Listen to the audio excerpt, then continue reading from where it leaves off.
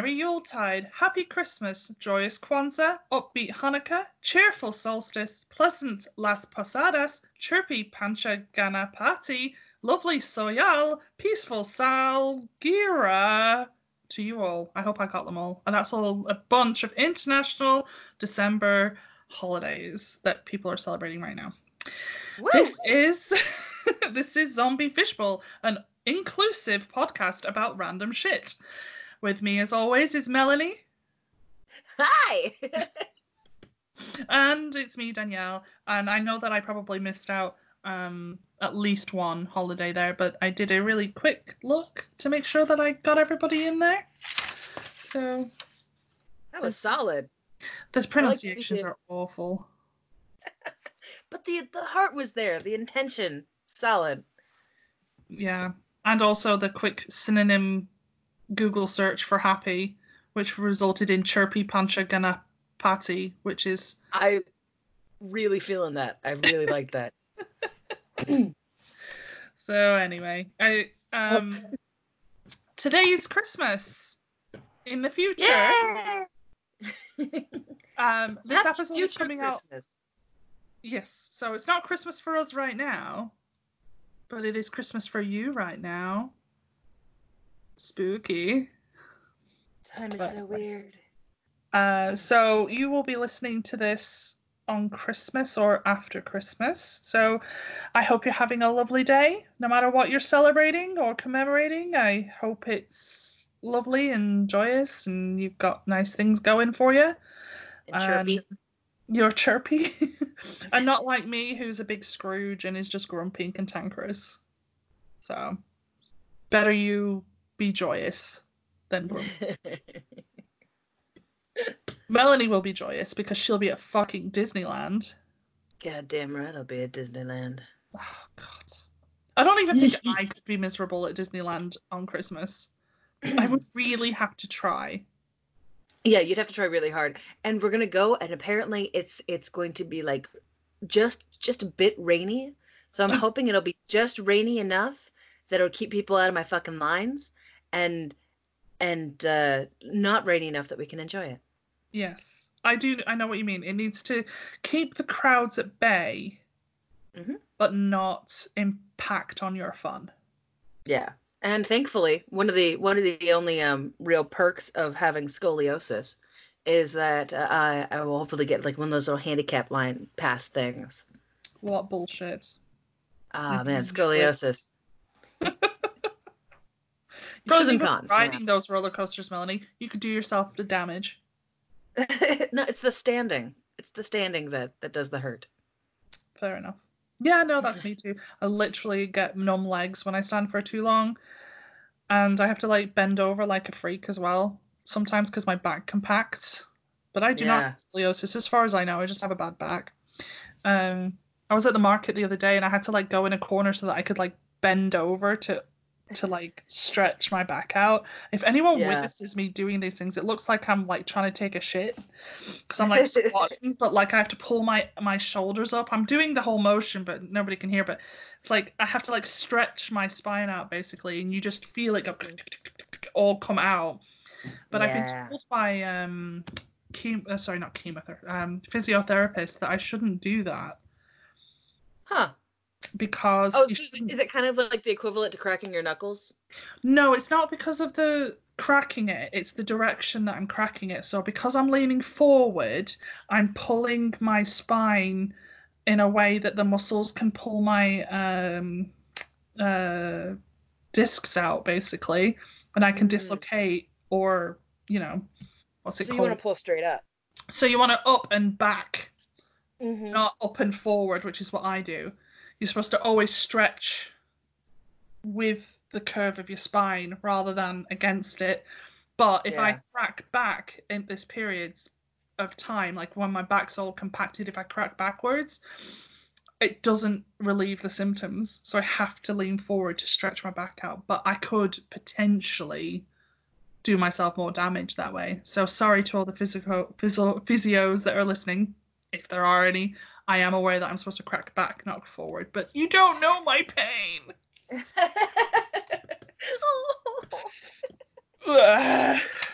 if I stand too long, it just feels like somebody's taking a jackhammer to my lower spine, and it's a hurt. It's a hurt. Yep, it hurts a lot. Just existing. Existence is We're pain. old. But we're here to talk nice things because it's Christmas.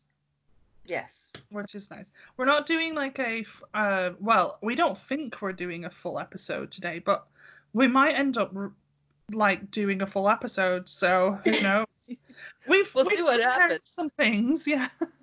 But we haven't talked in a while too, so I missed you, and we're kind of going at it. No, we haven't. We haven't done the actual verbal chat. We've just been making each other laugh via text because we're both Star Trek. About Star Trek. We're both coming to the end. Right. I'm 2 episodes. I'm about to start the end of Next Gen 2-parter. Shut up. Not before that. No, because the very last episode is double length. So I'm 24, 23 or 24. I'm 20. Okay, so I'm about to start 23. Okay. Yeah, so and then 24 is the last short episode, and then 25 and 26 have been combined into a feature length. Damn. Yeah. All right. But we are so close to the end. Yeah, I want to finish it by Christmas, and I don't know if that's likely. Yeah, I want to finish by Christmas too, because I want to then watch all the films for Next Gen, and then we'll be ready for Picard in January. Yeah.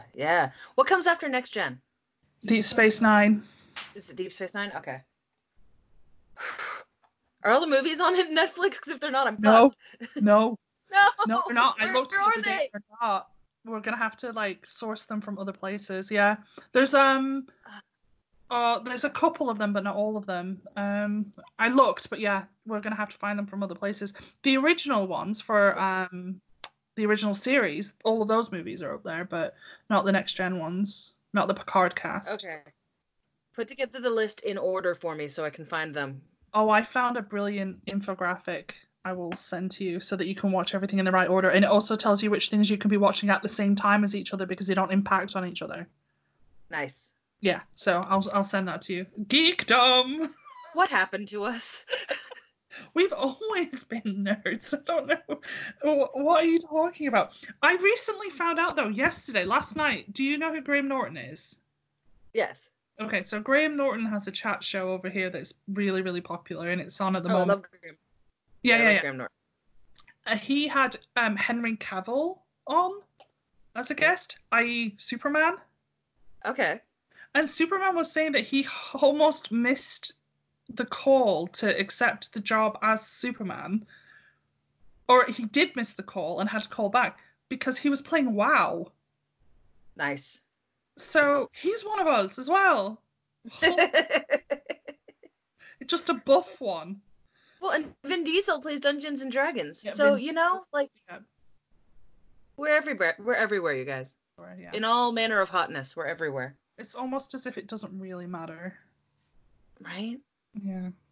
But I'm a Trekkie. This is like it's a weird revelation to come to in my 30s.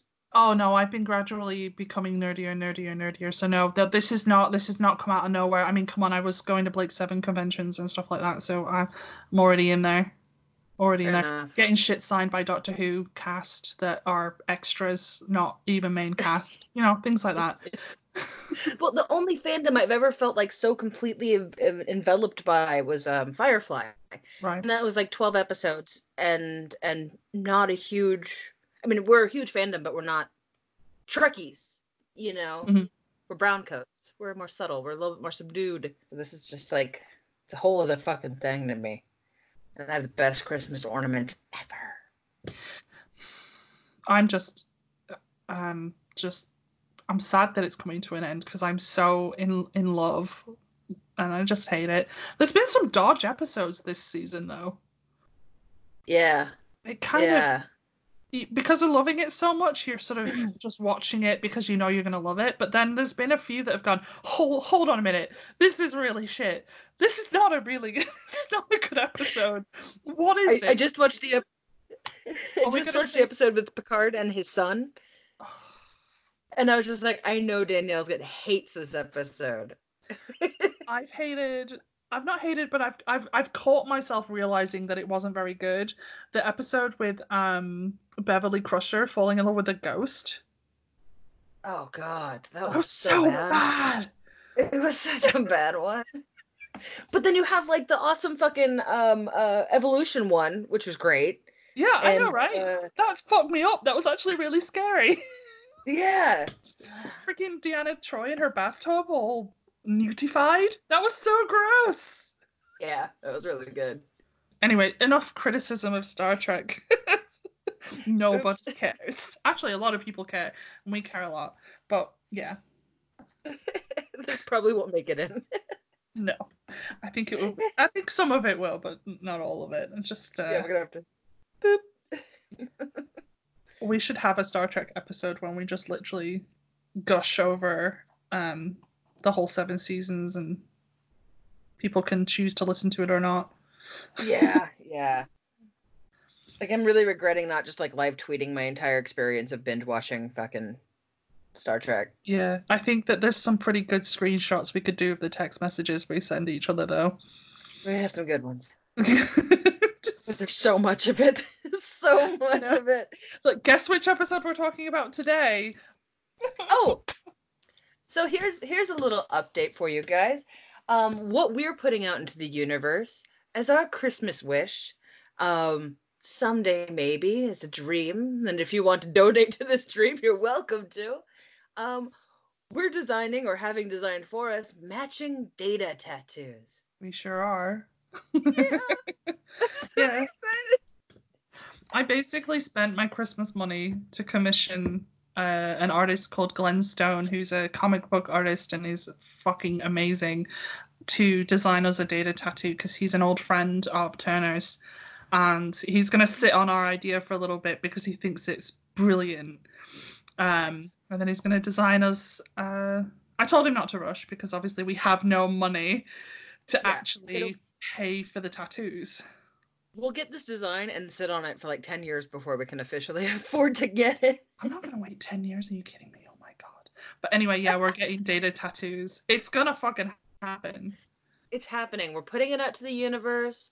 Santa, if you're listening, we would like matching data tattoos, please. We did it again. What? Just Oh, we went tangenting. on a tangent about Star Trek. This is because we've not actually spoken about it. We've just messaged. Okay, so we I need to know. stop talking about. I will move us along. Right. Okay. Please So help me. this episode is going to be as close to a full episode as we can make it, but we're not going to do all of the sort of not habits, but the shit, Traditions? the the rituals of our usual episodes. We're just going to kind of jump into it. And just real quickly, though, I do want to thank a couple of listeners who made some suggestions, which we have incorporated into the episode today. So thank you very much to RJ and to Small Kitten 666 for their suggestions. So we're going to do what you said, as well as your the input. bits. Your input has been received, and we are grateful for it. Yes, and we have done it. Also. Yes. Yes. You know what you asked for. You know who you are. Yes. So thank you guys. All right, Danielle. So what are we doing? Sorry? What are we doing? Okay, so it's a general Christmas themed episode. Yeah. So the thing that I have done was requested by RJ, which is just to kind of tell you guys, well, why have we been telling you ghost stories for the last 12 days? Like, Yes. why is that? So that's what I'm going to tell. I'm going to tell you why we've been telling you ghost stories. That's what I'm going to do. What are you going to do, Melanie? Well, I looked into a little bit of Krampus, and I looked into a little bit of our pagan origins of Christmas. Cool. Whee! I requested Krampus. Yes. And the Small Kitten requested the pagan origins. So do you want me to start with a little bit of the pagan origins, or? Yes. Okay. I didn't go too much into it, you guys. I'm sorry. don't have it in me to do all the research that I would usually do for this because I've been working at the mall so much. So I just read a lot and I'm hoping that I remembered it all. Okay.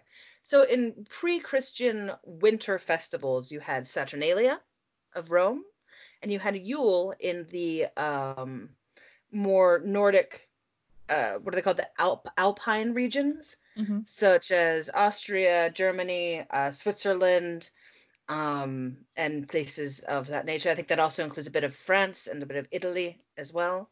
So Christmas falls near the winter solstice, in which we acknowledge the longest and darkest night of the year. It's a time when all the harvests have been collected, and the average Joe is incapable of working the fields as he has all year long, so the time is usually best to reflect on spiritual matters and to engage in activity that is cheerful, because it's dark. Now it's winter. It's dark and cold. And we're bored, and we're sitting on more food than usual. What do? We eat, drink, and get weird. Saturnalia is a Roman celebration of the god Saturn. It's a week-long celebration, usually beginning December 17th and culminating on December 25th. It was a time in which roles were reversed.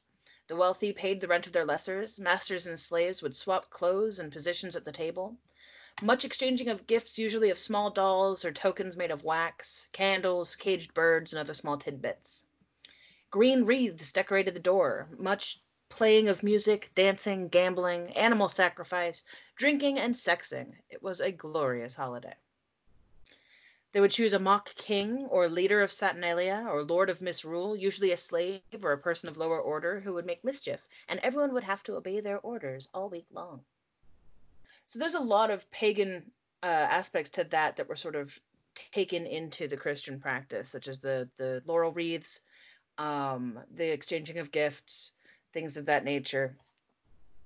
And then with Yule being a much bigger and vaguer holiday because it encompassed so much.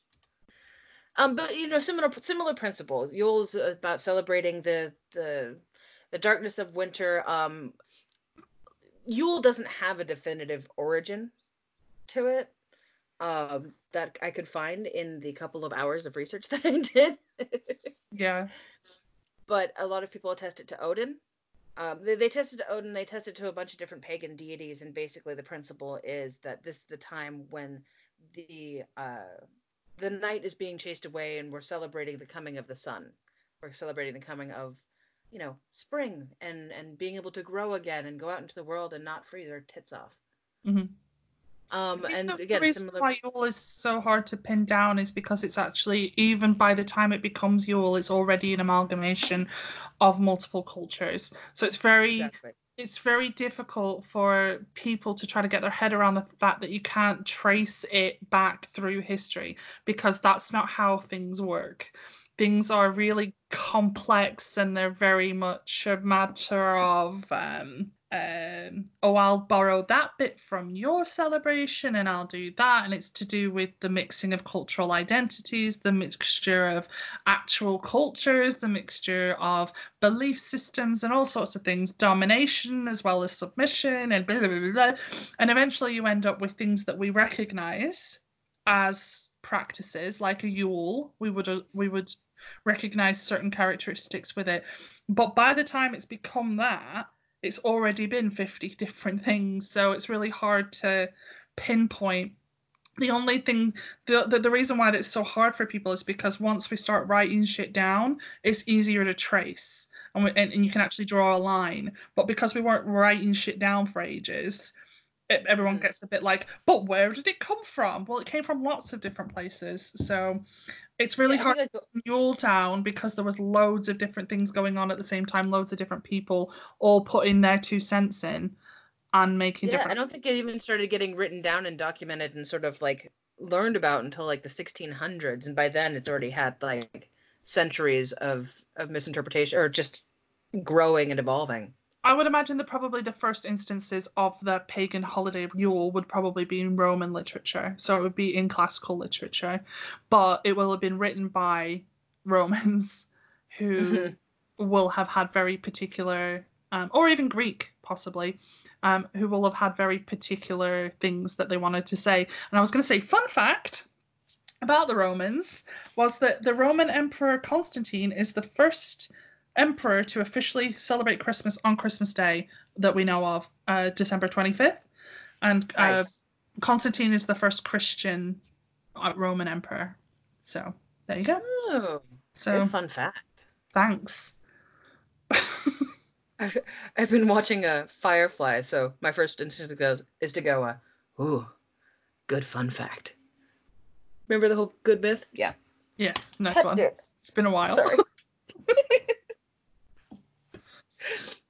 Firefly. So in Christmas traditions, we have the Christmas wreaths, and Christmas wreaths were usually actually adorned in more pagan traditions on the doors to banish or bewilder evil spirits and witches, demons, dark energies, things like that. There was also, the fun practice of wearing masks, much like Samhain, to scare away the dead. This is another holiday where the dead come running out and being spooky, and where demons just have free reign. Like I mentioned, the little imps in one of our in the fairy episode. This was just sort of known to happen. So again, we adorned our doors, our homes with plants and holly berries that would scare them away or keep them out of our home. So holly berries ain't just for Christ, they're for demons too. And mistletoe. Mistletoe is a pagan thing. Was it luck? Luck for the coming year? Mistletoe? I believe so. Yeah. Ain't got nothing to do with kissing. No. Although, I mean, there's been a lot of practice. Kissing as lucky though, can you? Yeah. It's a good luck kiss. Which again is a very pagan-y type thing. This whole practice of good luck. Because I was reading that holly berries are supposed to symbolize the blood of Christ, which I think is such a weird thing to throw in for Christmas. There are other bloodier things that you could use. Yeah, and also like Jesus wasn't really bleeding when he was born. Also, fun fact, he was not a Capricorn. His real birthday they pegged closer to spring, because in the Bible it says, shepherd looking over his flock. They would not have their flocks out in the winter. Yeah, we could do a whole episode on why Jesus wasn't born on the 25th of December, and all of the facts around that. No, it was simply placed there to replace the pagan holidays of Yule, and also to coincide with other feast days.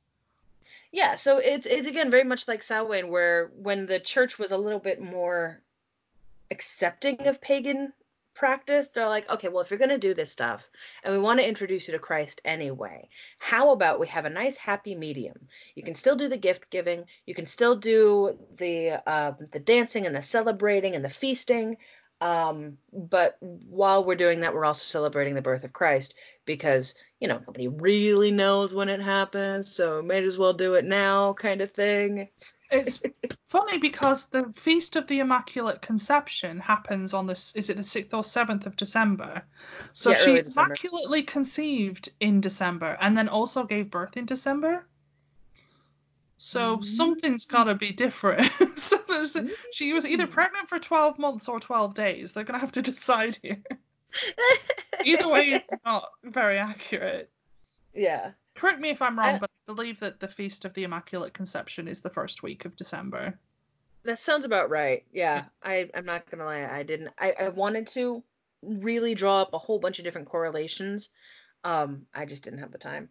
No, it's okay. I just remember that from when I was looking up what the different December celebrations that were going on for the intro. And the Feast of the Immaculate Conception, I would have said, because I would have thought that would be kind of funny, but it was on the first week of December, so I was like, nah. All the rest of the things that I said have at least one day falling up today, Christmas Day. Yeah. So except Hanukkah, because Hanukkah moves. But I thought I would include Hanukkah just in case. I don't know if Hanukkah is going to fall with the 25th of December this year. I'm not sure. I think it falls on the 24th. I could be totally I only just found out that it can actually be in January. Huh. Yeah, I didn't know that at all, but That's apparently wacky, man. that it has to do with it's a movable holiday like Easter, so Yeah. we're actually recording this on what is typically the winter solstice, the 21st of Yes. December, but this year it's one of the very rare occasions where it hasn't fallen on the 21st of December. It's actually tomorrow on the 22nd. Yeah. And I know this because it's my nan's birthday today. Rest in peace, Nan. And Rest in her peace, man. birthday always was um, the shortest day of the year, the winter solstice. So, Wow. well, tended to be, but yeah, it's tomorrow Yeah. this year. So we're actually recording this on a day where the veil between the living and the dead is meant to be quite thin. So tonight and tomorrow night is the night for ghost stories, which I'll talk about later. But Melanie's going to Gonna carry get, on with her stuff first. gonna get spooky. Mm. Another thing I wanted to do, just because it's one of my favorite things, and anybody who is even slightly interested in paganism, or even in just kind of shooting down the Christian faith, which is not generally what I'm down for. I'm a big fan of just like if you got faith and it's making you a good person and living a good life, do it. Um, but there's this little thing that's one of my favorite things, and almost every pagan's favorite thing: the amount of deities born by virgins on Christmas. Mm. So just a short list, just to sort of throw it out there. On December 25th, born to a virgin, 3,000 years before Jesus, we have the god Horus. We also have one of the Buddhas, a Nepal god, born 25th of December by a virgin, 563 years before Jesus. Krishna, born December 25th by a virgin, 900 years before Jesus. Zarathustra, an Iranian god, born 25th of December by a virgin, 1,000 years before Jesus. Hercules, or Heracles, not born by a virgin, but born by, a god and a human against her will, born on December 25th. Mithra, Persian god, December 25th, virgin, 600 years before Jesus. Dionysus, virgin, December 25th, 500 years before Jesus. Thamuz, Babylonian god, December 25th, virgin, 400 years before Jesus. Adonis, Phoenician god, same, 200 years before Jesus. And then Jesus, December 25th, virgin. So, boom. Yeah. Whole bunch of little gods for you to look into. You can look it up. It's all there. It's all It's accurate. Did you know that the Yule log was originally an entire tree that yes. was carefully chosen and brought into the house with great ceremony? The largest end of the log would be placed into the fire hearth, while the rest of the tree just stuck out of the house. I didn't know that bit. Yeah. I just thought they burned it, but I didn't realize they like brought it in. Like, do you remember dinosaurs?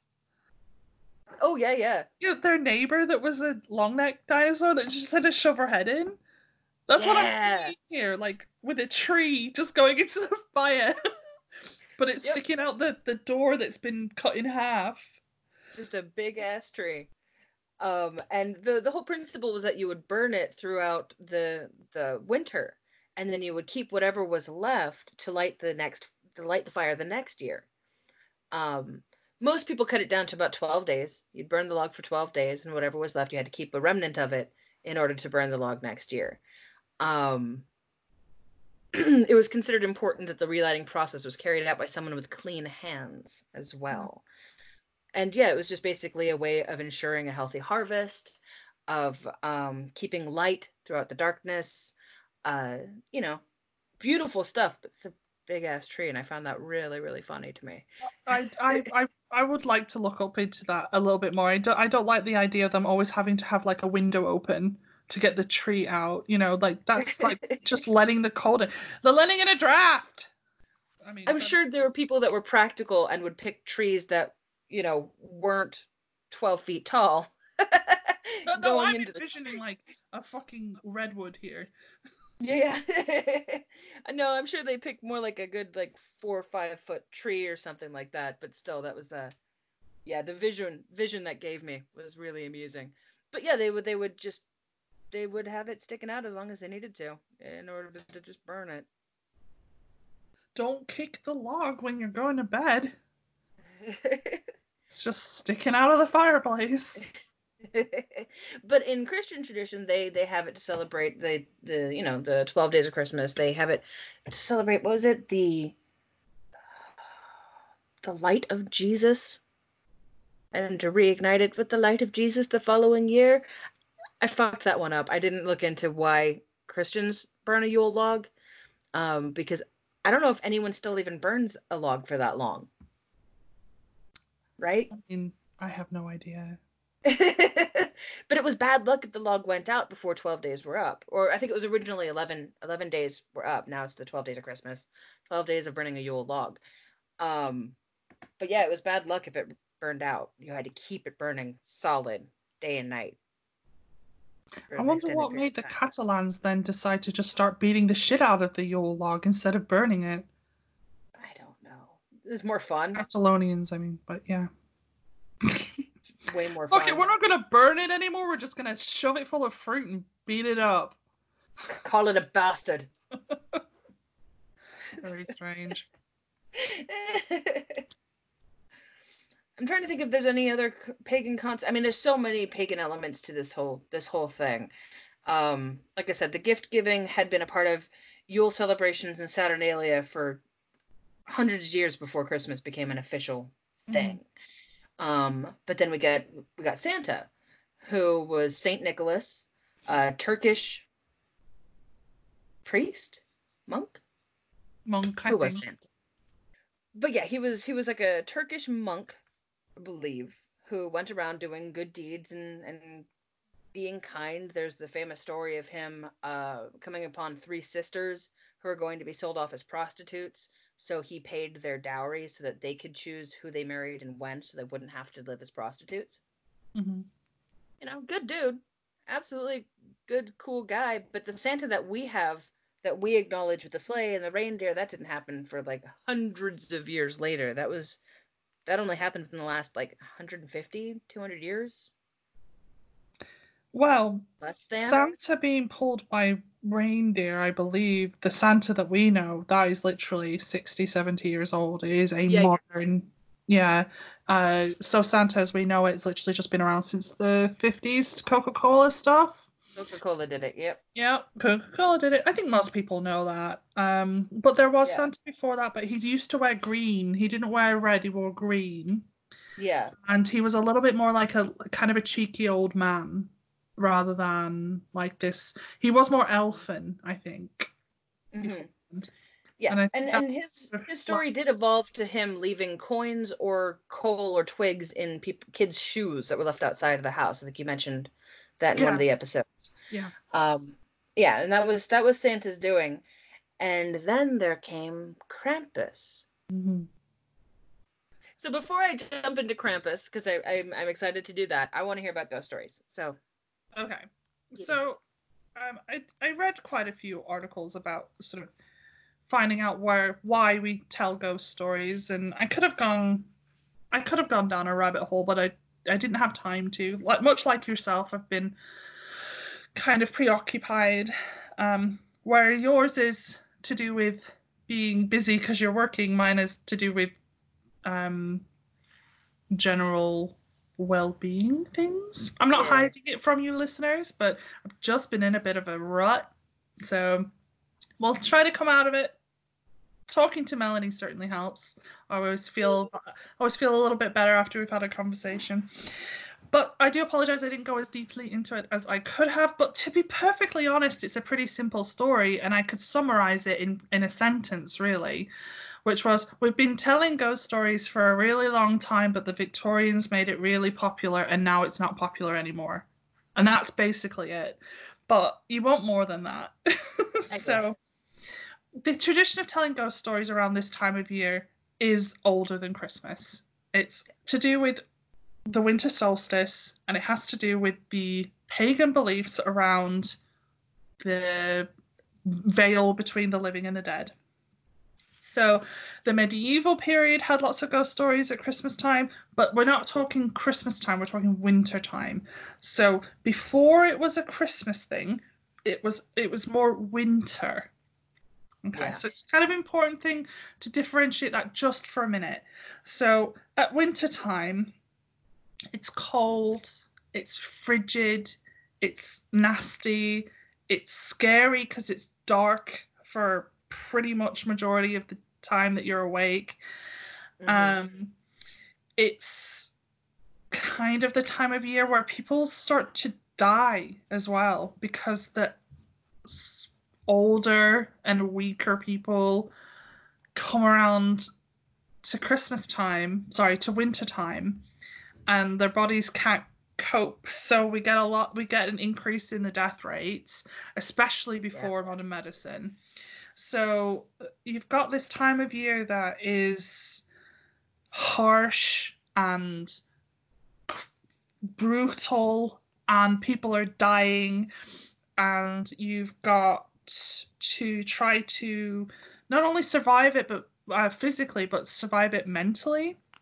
So there's a few theories out there that this sort of concept of getting everybody together to tell ghost stories is just as much a part of some kind of like coping mechanism as it is a symptom of the time of year that it is. So it's a kind of chicken and egg scenario. What came first? The ghost stories made us feel afraid, or winter made us feel afraid, so we told ghost stories.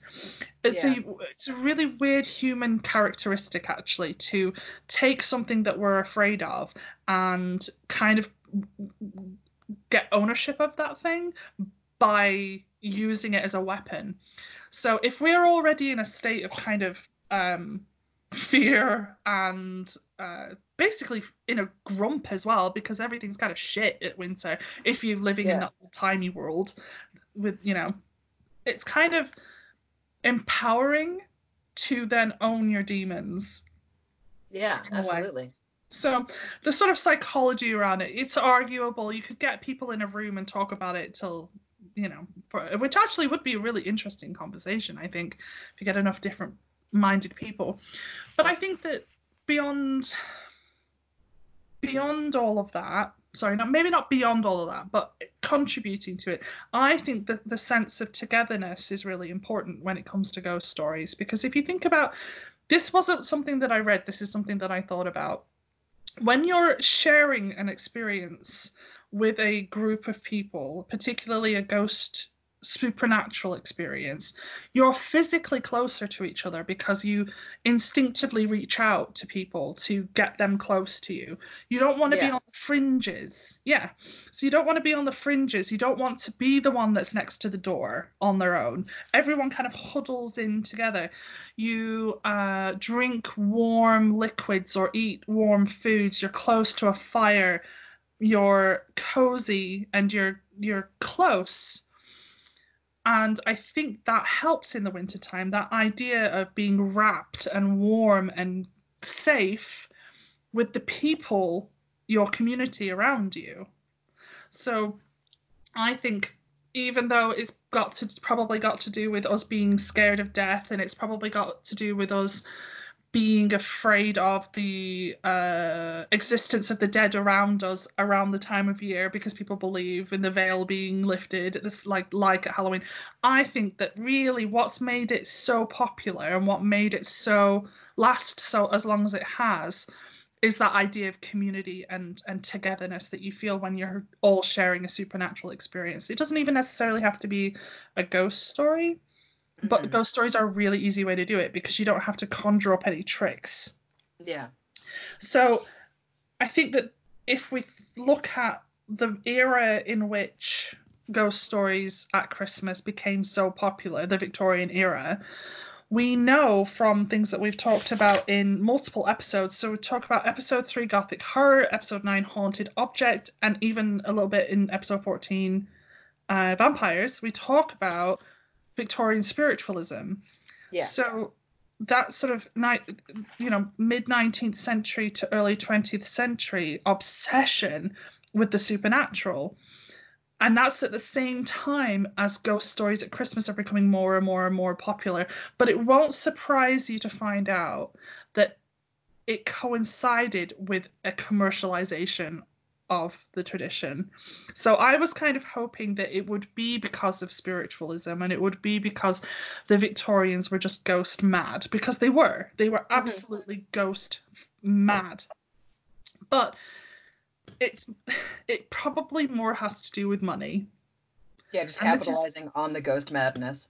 Yes. So what? And this is horrible, and I hate to be cynical, but this is what I kept finding out. Essentially, the increase in ghost stories coincided with the invention of the Christmas card.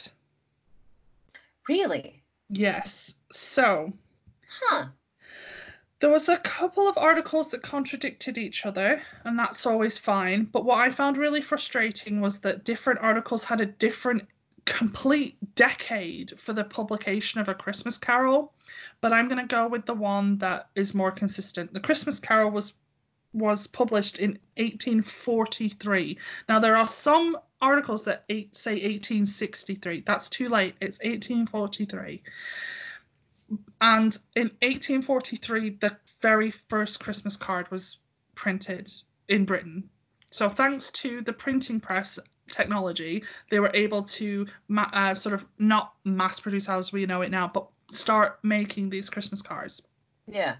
So by the time that Dickens wrote A Christmas Carol, Christmas stories had already been commercialized to quite a significant extent. Yeah. They were published in periodicals. So we've got the periodical press that you would come out 4 times a year or something like that. Even Dickens had his own, and let me just see, what was it called? His own was called, quite ironically, I think it's called All the Year Round. It was his own periodical he published in. And he also had people like Wilkie Collins and Elizabeth Gaskell. They produced ghost stories for his periodical for his winter I want to say episode, but that's not right. Winter issue. And it was making a lot of money. And it was to do with the fact that people bought the ghost stories, and then there was the spread of, basically they wanted to make Christmas into a commercial holiday again. Sorry, yeah. It had never been, actually. So I back up a little bit. I forgot to tell you a little bit of background. So in the early Victorian period, industrial era, Christmas wasn't actually that big a deal.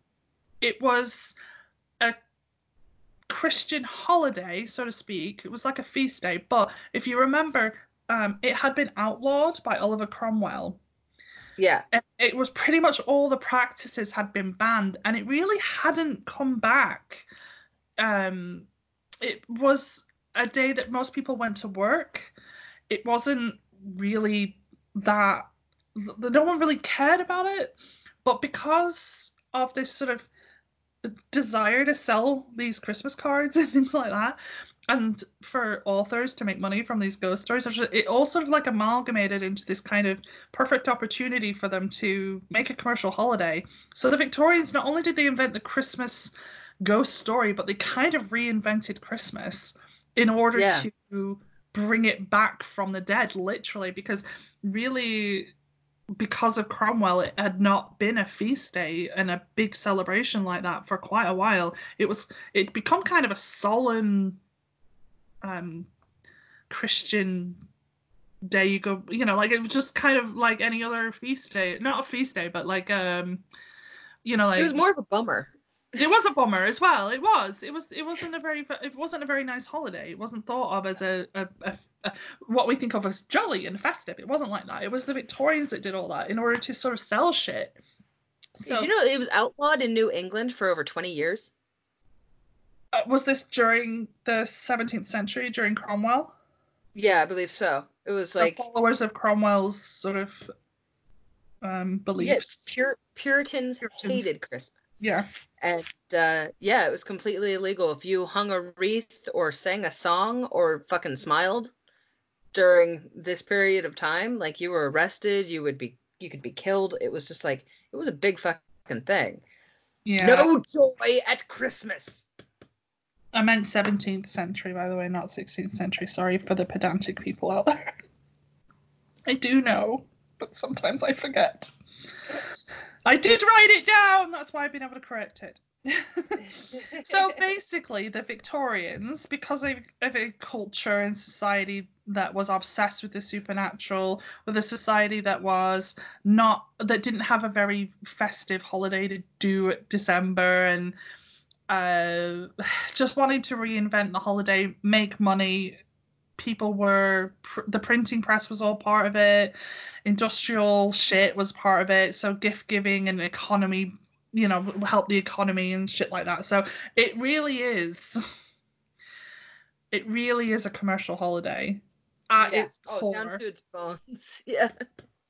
So I hate to say that I'm right, but I'm right about it being a commercial holiday. If you did all the Yuletide stuff, like, not beating a Yule log, but burning a Yule log and stuff like that, that's not commercial. But all the other stuff really is. I mean, even just think about Christmas cards for a minute. Yeah, it's pretty much just about making money. Oh, yeah.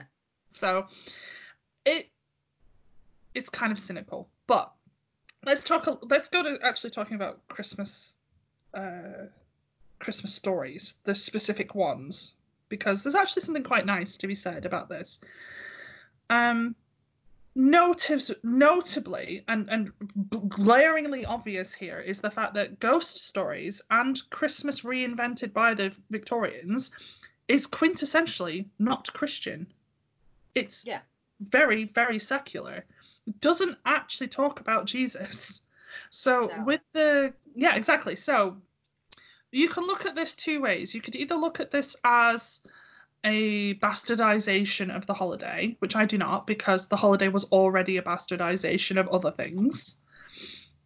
Or you could look at it the way that I'm choosing to look at it, even though I'm a pacifist nihilist.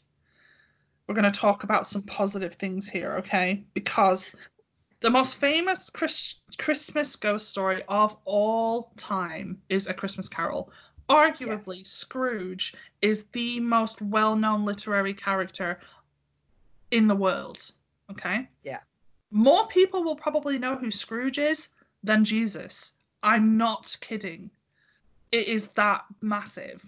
Yeah. So, it might be commercial. It might be about the motivations behind the people that recreated, if you will, Christmas for the Victorian era. It may have been for money. But the morals that the Victorians were trying to install are actually really, really nice. So if we think about Christmas Carol, the actual moral of the story is about community and helping the poor, about your family, and it's a time to pause and reflect on your life. So essentially it's about love, generosity, charity, and self-reflection. It is actually very, very positive thing to think about. Maybe you could argue that it's got a little bit to do with legacy. So what people think about you, what you leave behind when you die. Yeah, absolutely. Which is a perfectly fine thing to think about. Well, I mean, but if considering your legacy and how people think of you after you die means that you do good deeds in your life, that's win-win. Exactly. So, like, although legacy is kind of like a inward sort of, if you want to use the word selfish idea. Or ego-based. Yeah, ego-based, exactly. It doesn't matter because it creates nice things like charity. So, for example, it's very difficult to actually donate to charity and then not tell anybody. People do it. People do it because it actually makes them feel good, and it makes them feel good to tell other people that they've done it, and that's okay because the deed's been done. So I don't care if people brag about their charity work, because as long as they're doing the charity work, to help people, that's fine. It's kind of why, but when people are motivated by the personal recognition they get from charity, that's different. But or if they're motivated by the tax breaks from charity, that's go fuck yourself with that. Which clearly Scrooge was not even thinking about twice, so we're fine. Scrooge turns into this person that embraces his family and becomes a part of their lives, because he in the story is separated from his family, obviously. He looks on his life through the three spirits. He reflects on the things that he's done, and he decides to make a very positive change.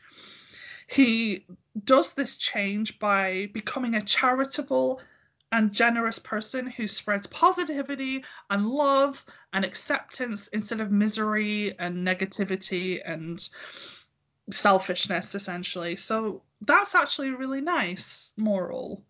And so despite the fact that Christmas is a commercial holiday, if you want to derive any kind of positive meaning out of it, look to A Christmas Carol, because it has all the ingredients for you to have a perfect Christmas, which is it's a rotten, cantankerous, nasty old man that's near his death, that you think it's too late, who has a night of reflection in the best Victorian way by experiencing three ghosts, which take him through his life, where he suffers a trauma of having to watch horrendous things that he's been through in his life, which then transforms him into a charitable and lovely person in the end, because he chooses instead to go on that path instead of staying on the embittered and nasty old man path. So, there you go. It's never too late. It's never too late. I had some other stuff as well, like that were contributing to the popularity of ghost stories. Like, I'll put this because it's quite interesting. I'll just read these out, kind of like fun facts, okay? Because this is the bits that I haven't had a chance to say, but. So, continuing with Dickens published ghost stories at Christmas through his own periodical, like I said, and it included stories by Wilkie Collins and Elizabeth Gaskell. And of the same sort of theme, Mr. M.R. James used to have his friends and students come round in his rooms while he was acting as provost of King's College, Cambridge. And he would tell everyone his latest ghost story. And he would sort of judge how good it was based on how the reactions of his students and his friends. And I love the idea of a bunch of, and they will all be men, I guarantee it. They'll all be sitting in this room, and he's reading them like Callan Aberick's scrapbook, which is this infamous one that I think you should go out and read. I don't want to tell you anything about, but it's this famous M.R. James story. Just the imagining a bunch of boys and men in this room all huddled up together, drinking sherry and eating finger foods, and just having M.R. James, the master of sort of ghost stories, one of the masters of ghost stories, just telling you these amazing stories at Christmas. Such a fun thing to do on Christmas Eve. It's become a Christmas Eve thing. It will have originally been on the solstice, but it's fine. It's kind of just shifted a couple days to the right. That's fine to me. Also, this is fun as well. So, other things that are contributing to the increase in obsession with ghosts in particular during the Victorian era is because of things that are going on culturally that you might not necessarily think about. So one really interesting point that came up was that during the industrial era, so by the way, for those of you not following, the industrial era and the Victorian era have an overlap. Not a significant one. So the Victorian era is happening during the Industrial Revolution kind of thing. So you've got people that have come from rural areas moving into urban areas. You're also getting people that were poor suddenly having a little bit more money, and we've got the development of a new middle class. And those middle classes are moving into more urban areas, and they're living in bigger homes, and they are employing servants. Now there's a combination of things going on in these places, which is that servants are to be not seen for the most part. They are to serve your home, clean it, and to do all the things that servants do with as minimal contact with the man of the house and the people that are living in it as possible. They don't want to see you unless they have to see you. And when they have to see you, you have to be dressed nice. So you can't be dressed up nice when you're scrubbing a fireplace. So those sorts of things are happening in secret while you're in the house. Yeah. To the point where we all know this. I mean, I know it from living in England, that houses were built with hidden passageways and hidden doors so that servants could come in and out of the servants' quarters in the parts of the houses that were meant for the, lower decks, if you will. Sorry, Yeah. not lower decks. No, I dig it. I dig it. Lower floors. We talk about upstairs, downstairs. So they're hidden away. So things are being done in your home in secret, almost by phantoms, if you think about it. So Victorian people, this new middle class, who are the ones that are making ghost stories popular, by the way, because they're the ones, buying the periodicals because they're literate, they have ghosts in their own homes, which are in the form of servants. So it's kind of feeding into the psychology of it. And when we talked a little bit about haunted objects, we talked about that as well. Spiritualism itself is a topic for multiple episodes. But I sort of thought it was interesting to think about how Victorians had living ghosts and dead ghosts, because they have these people coming in and out of their periphery all the time that they might not even know who they are sometimes. Yeah, well, and even just psychologically, moving from one smaller sort of like lifestyle to a grander one, can be really jarring, and you have all this extra space that you don't really utilize or recognize. It's all subconsciously a bit spooky. Yes. Because And it's untouched. And in combination with the fact that you're likely going to be lighting your house with gas lamps. So pre-electricity, you've got gas lamp, and carbon monoxide causes hallucinations. Oh man, these guys are high as fuck. They're high as hell. They have no ventilation, and they've got like gas lamps flickering and creating shadows on the walls all the time. They've got all of this, like, we talked about this in the haunted objects episode. All this social pressure to act as middle class as possible, and then they've got like servants in their house, and they've got this, and they're out of control. It's absolutely perfect for people to need to talk about demons, right? Yeah. Got footsteps behind the walls all the time. Oh yeah, exactly. Think about that. It's so clearly that would mess me up. Yeah, that would mess me up. Yeah, so we talk about one of the tropes of ghost stories is hearing footsteps, disembodied footsteps. Well, hello. If I'm sitting downstairs, if I'm sitting downstairs and my cat is walking around upstairs, I'm fucking nervous. Yeah. Like, I don't like footsteps. Well, and almost all ghostly activity, you could go, oh, that's a thing that would have happened with servants running around the house, kind of thing. It's real in those kinds of ghost stories. I think it's gone somewhere else now, but it's like we're actually just afraid of the poor again.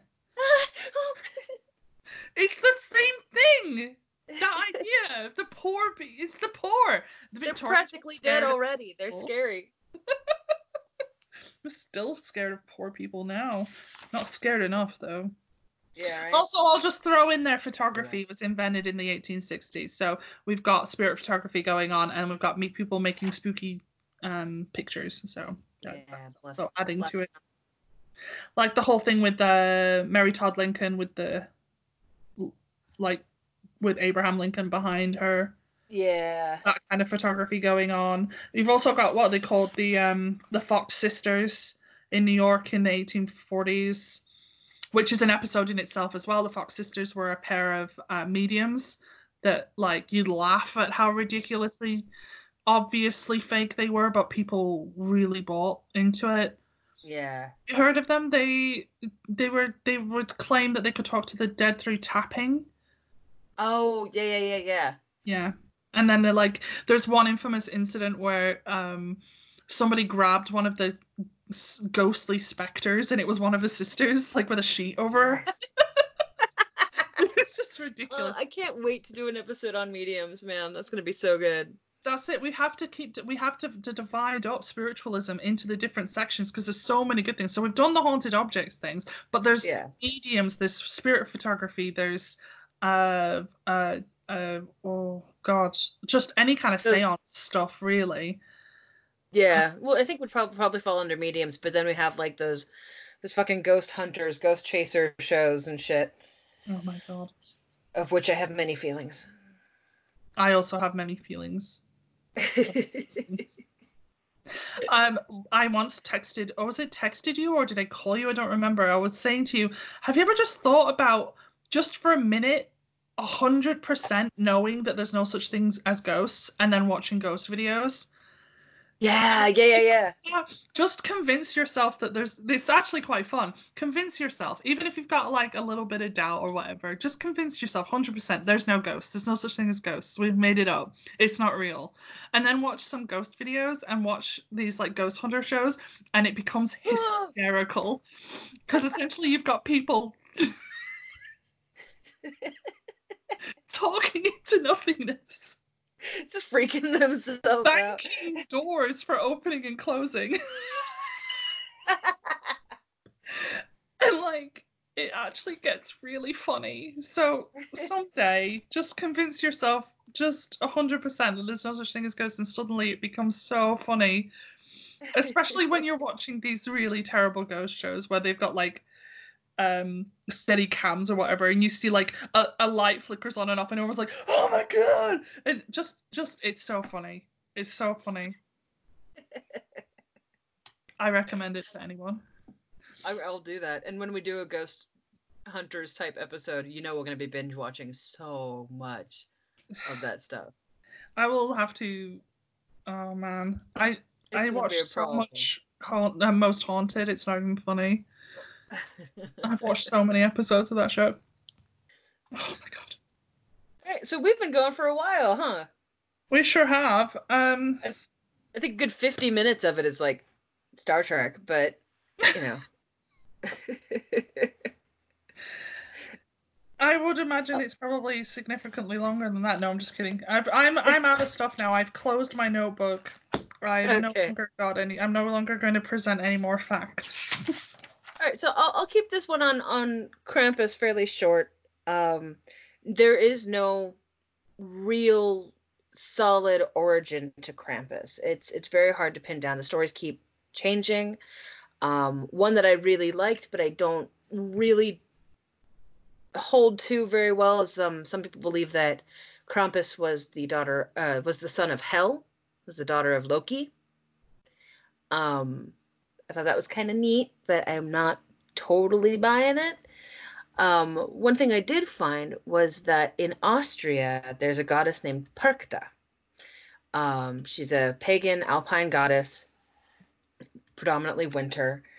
In a lot of the older stories, like Germanic stories, you hear them talking about Frau Hoda, who is the like winter queen, or what do they call her? She's used in a lot of fairy tales. Frau Holle, she's basically the winter spirit, this winter ghost creature, and Perchta is sort of her what she evolved into, is this goddess. She has two different forms. One, you can see her as this beautiful woman. She follows you throughout the winter, particularly through the 12 days. The 12 days that every holiday, for every practice, some reason just clings to this 12-day system. So she would know whether the children or the young servants of the household had behaved well, and if they had, they would receive a small silver coin the next day in a shoe or in a pail outside their door.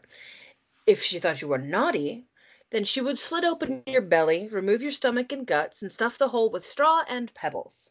Well, that escalated quickly. And if you were naughty, the way you would see her transformation was into that of a haggard, terrifying old woman with a long, crooked nose and like branches coming out of her. Just this really scary beast. Check her out, Perchta, Perchta. She's And cool. She's that's, also sometimes, huh? I was saying, that's what people think that Krampus has come from. So I'm getting there.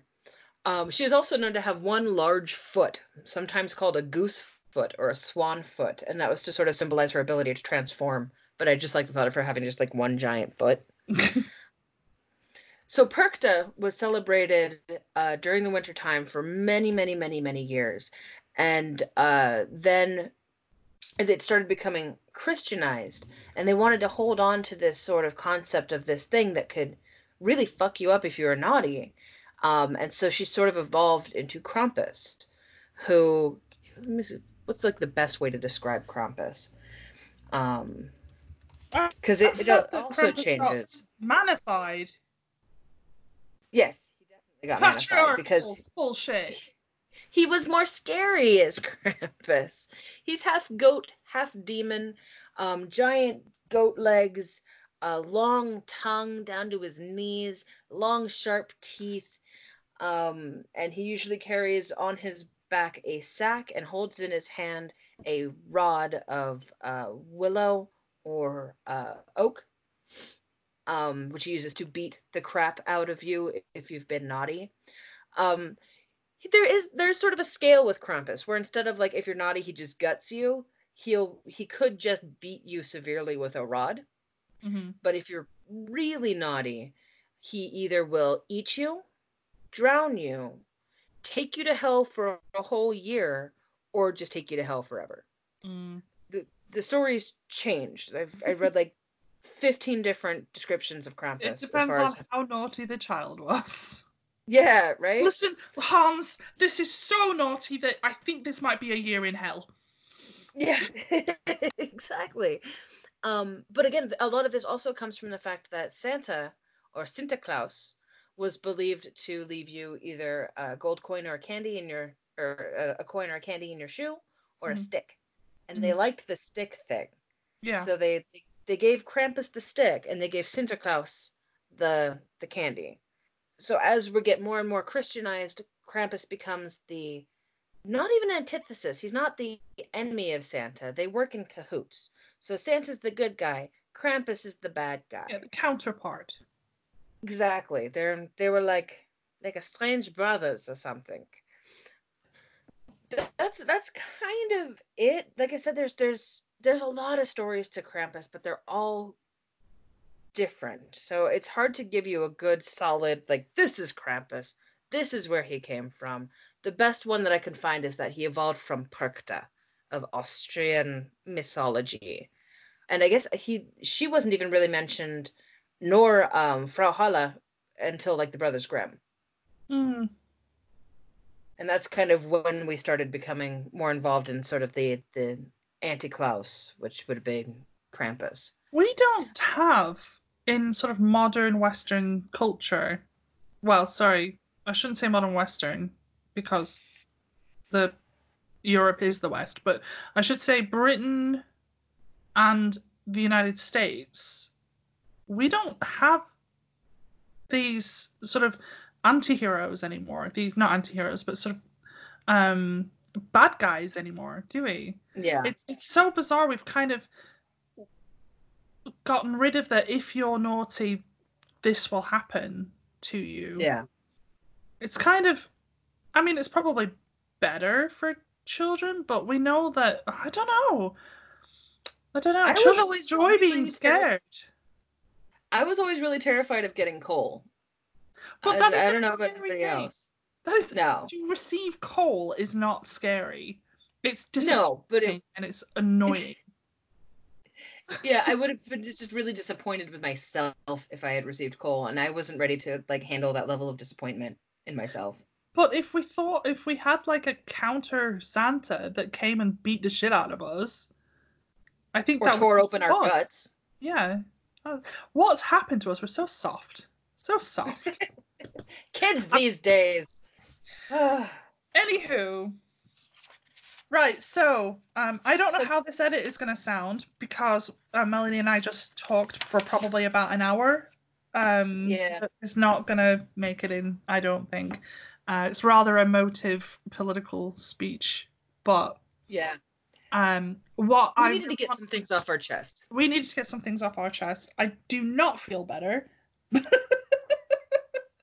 But what I'm going to do is I'm going to switch my language into more positive things. So Good. this is the end of the episode. I really do genuinely hope that you're having a lovely Christmas. If you're listening to this on Christmas Day, thank you for letting us be a part of your Christmas celebrations. That's really genuinely lovely that you've taken some time out on Christmas Day to listen to Zombie Fishbowl podcast. That's fucking awesome. So to those people, Merry Christmas.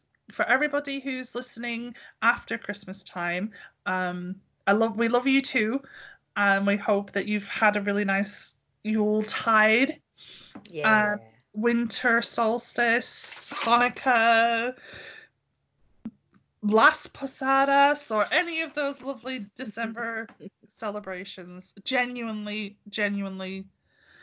there's so much horrible things to say, but hold your loved ones dear. Yes. Have a good holiday, and really just soak in the love and positivity and good vibes, because we need it. We all need it right now. Yeah, and I think that we should reflect on the morals of A Christmas Carol itself, where we talk about becoming closer to our family. That can include your friends. You can choose your family as well. Being more charitable and generous and considerate, and hopefully those positive traits will rub off on other people, and we won't be spreading so much. Positive talking, that we will spread joy. It's really hard actually to not say. Yeah, it was a long talk, you guys. Good. It was a long, unhappy talk, but it was needed, I think. I think they say cathartic. Yeah. Still makes me want to have a cigarette. I know. Oh, and on a quick note, again, I really wanted to apologize. I know that some of my edits on my stories were not so great. I've been having some microphone problems, but I've been trying real hard, and they're good stories. And if you want me to re-record them and do them properly, and where they don't sound like butt, I will gladly do so. But yeah, I do hope you enjoyed them and were able to listen past the mediocre quality. Oh my goodness, I think you're giving yourself too much grief. Nobody's complaining. Yeah, well, you know how it is. You see something that you do yourself and you're like, oh, I could have done that 10 times better. Kind of thing. Daily. I wanted to also remind you guys that we're now off until the new year. So our first episode will be about halfway through January with the Four Horsemen episode, Four Horsemen of the Apocalypse. Very fitting. Yes. Starting the year off with the apocalypse. What better way to start it? Yeah, I know. It can only get better from there, right? All right, you guys, we love you. Happy Yule, happy winter in general, and all the celebrations therein. I love you guys.